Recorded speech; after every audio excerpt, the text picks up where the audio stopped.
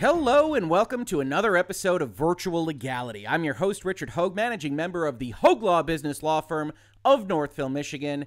And today, like the meme in front of you says, just when I thought I was out, they pull me back in. Now, if you aren't familiar with how memes work and how they're spread around the internet, well, then maybe you're an executive at Sony.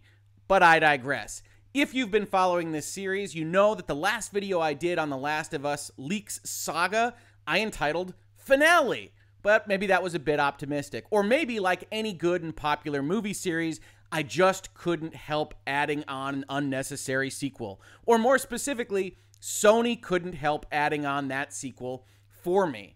Because what I want to talk to you about today is Sony, after these 9 parts that we discussed over the past couple of weeks, getting totally rebuffed at YouTube. Having all of these YouTubers whose livelihoods depend on being able to have their videos monetized, be out there for the people that follow them, that subscribe to them, that are interested in their opinions, that Sony basically lost that fight. I entitled that finale video, Sony Surrenders. They aren't going to pursue these things further on. They have turned their eye towards Twitter. And this is a multi-part kind of conversation, a number of parts of which, if we weren't talking about DMCA abuse already, I don't necessarily have a problem with, although I don't think it's necessarily a great marketing move. But in this particular environment, based on what they have done this entire month, I have to admit what they are doing now on Twitter rubs me the wrong way. Now let's take a look at what that is. We've got up a tweet from Naughty Dog that says pick up where we left off, which is what we're doing here in Virtual Legality, on June 19th with the hashtag The Last of Us Part 2. It's a popular game series. It's going to be a popular game. I hate to tell anybody that follows this, it's going to sell a lot of copies, regardless of how you feel about the leaks that you've seen or haven't seen, or how it's been treated on the internet, or Sony and Naughty Dog and Musso and what they have done to various social media personalities on YouTube, Twitter, and elsewhere. So you say, hey, it's going to be popular. There's going to be a big conversation about this. Only no, there isn't, right? 7.5 thousand retweets, 27,000 likes, and no comments at all. This comment package is a conversation between @NaughtyDog and the people they mentioned in this tweet.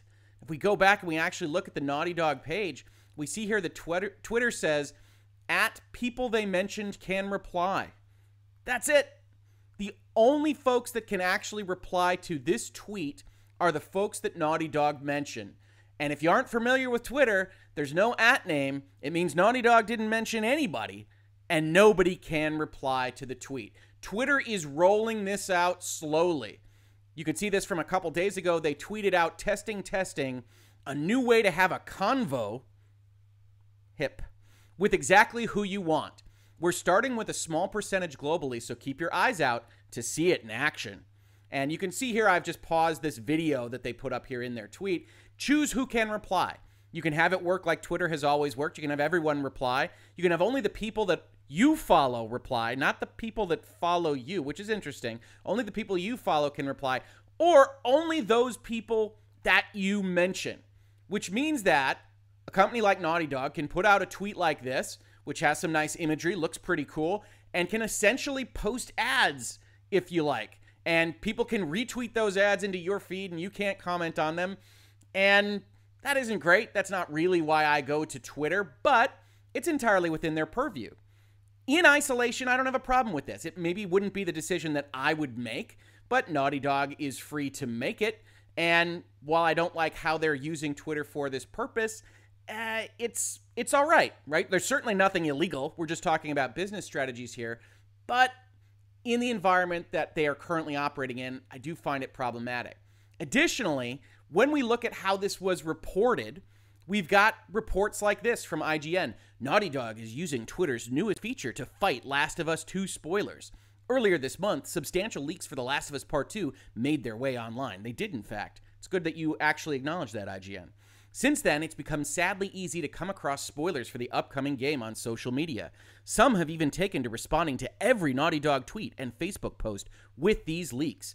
Now Naughty Dog is using a brand new Twitter tool to try and at least fight spoilers from appearing on that particular social media service. It's a new tool Twitter began testing yesterday that makes it so that accounts can choose who is allowed to respond to a given tweet, even preventing anyone from responding at all. This is still a tool Twitter is testing, and the company has only rolled it out to a certain percentage of its users globally. Now, if you are ever interested in who these platforms really view as their prime clientele, you only have to look at something like this, where Naughty Dog had this feature rolled out to them on the first day, basically, and they've only ever made less than 6,000 tweets in their entire history. Now, they do have 3 million followers, and I'm sure Twitter is very interested in that. But you can see with kind of the breathless reporting style from IGN, they view this as an absolutely unquestioned good. They're fighting spoilers.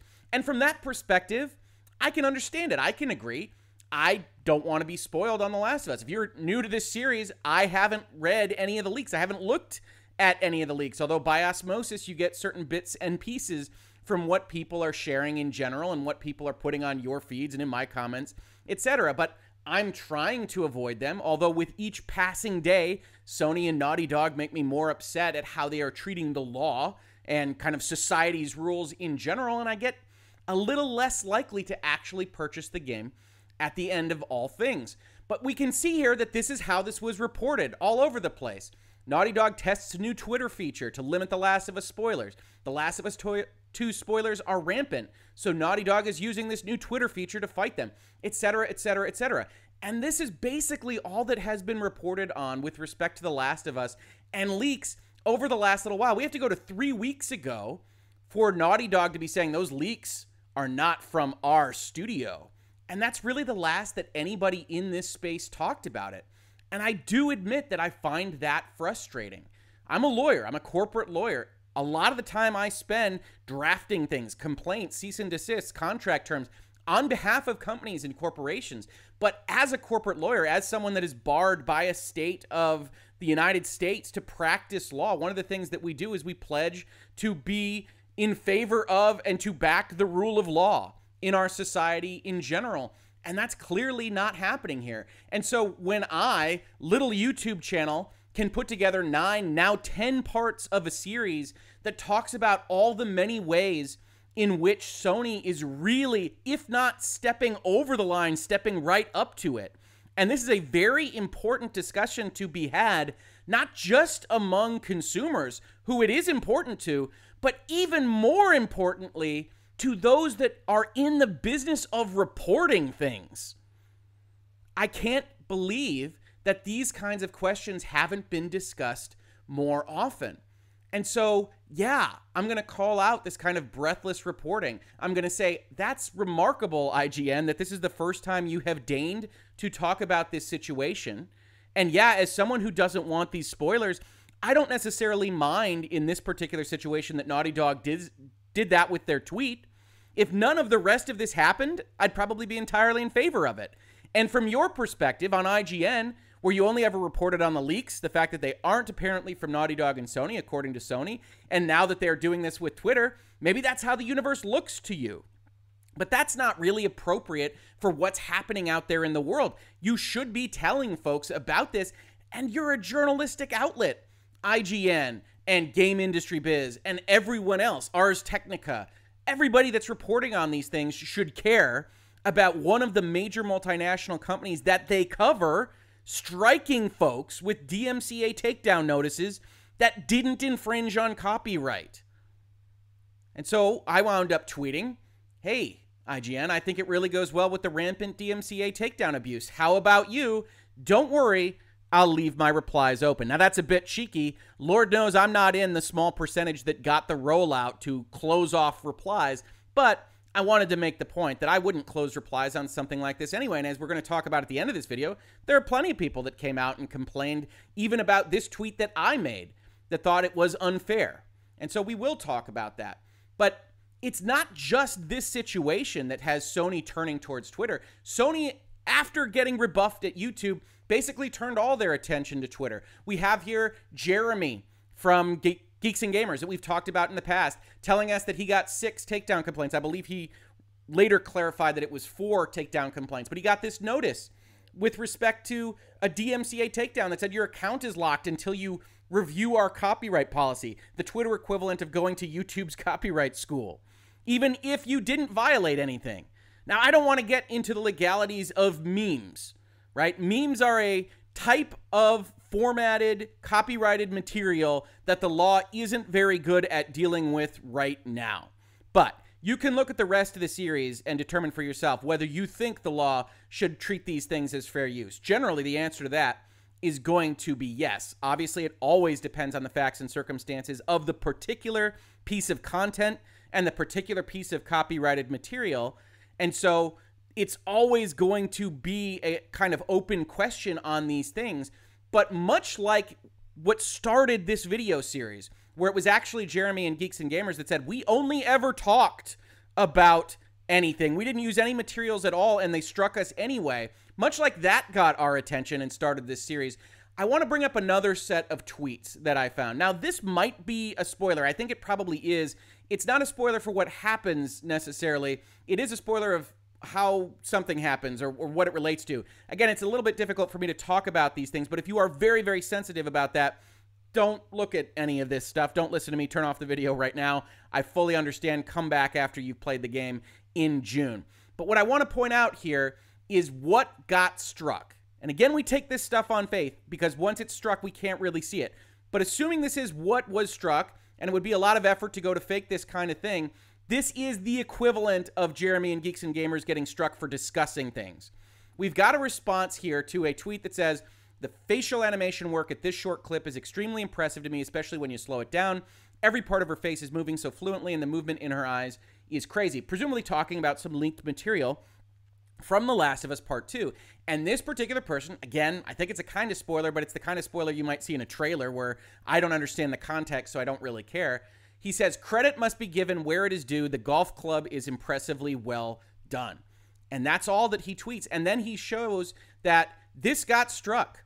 This tweet from Caleb Prime has been withheld in response to a report from the copyright holder. Learn more. And since this is part 10, I don't want to go over every single aspect of this except to point out that under the Copyright Act, in no case does copyright protection for an original work of authorship extend to any idea. If something happened in this game with a golf club, you can talk about it. You aren't using the art, the music, the clip, the script, the characters. You can say the phrase, credit must be given where it is due. The golf club is impressively well done. What could possibly be the strike here? You copyrighted the phrase golf club? Credit must be given where it is due? That is complete crap, Sony, and you know it. And I don't say that lightly.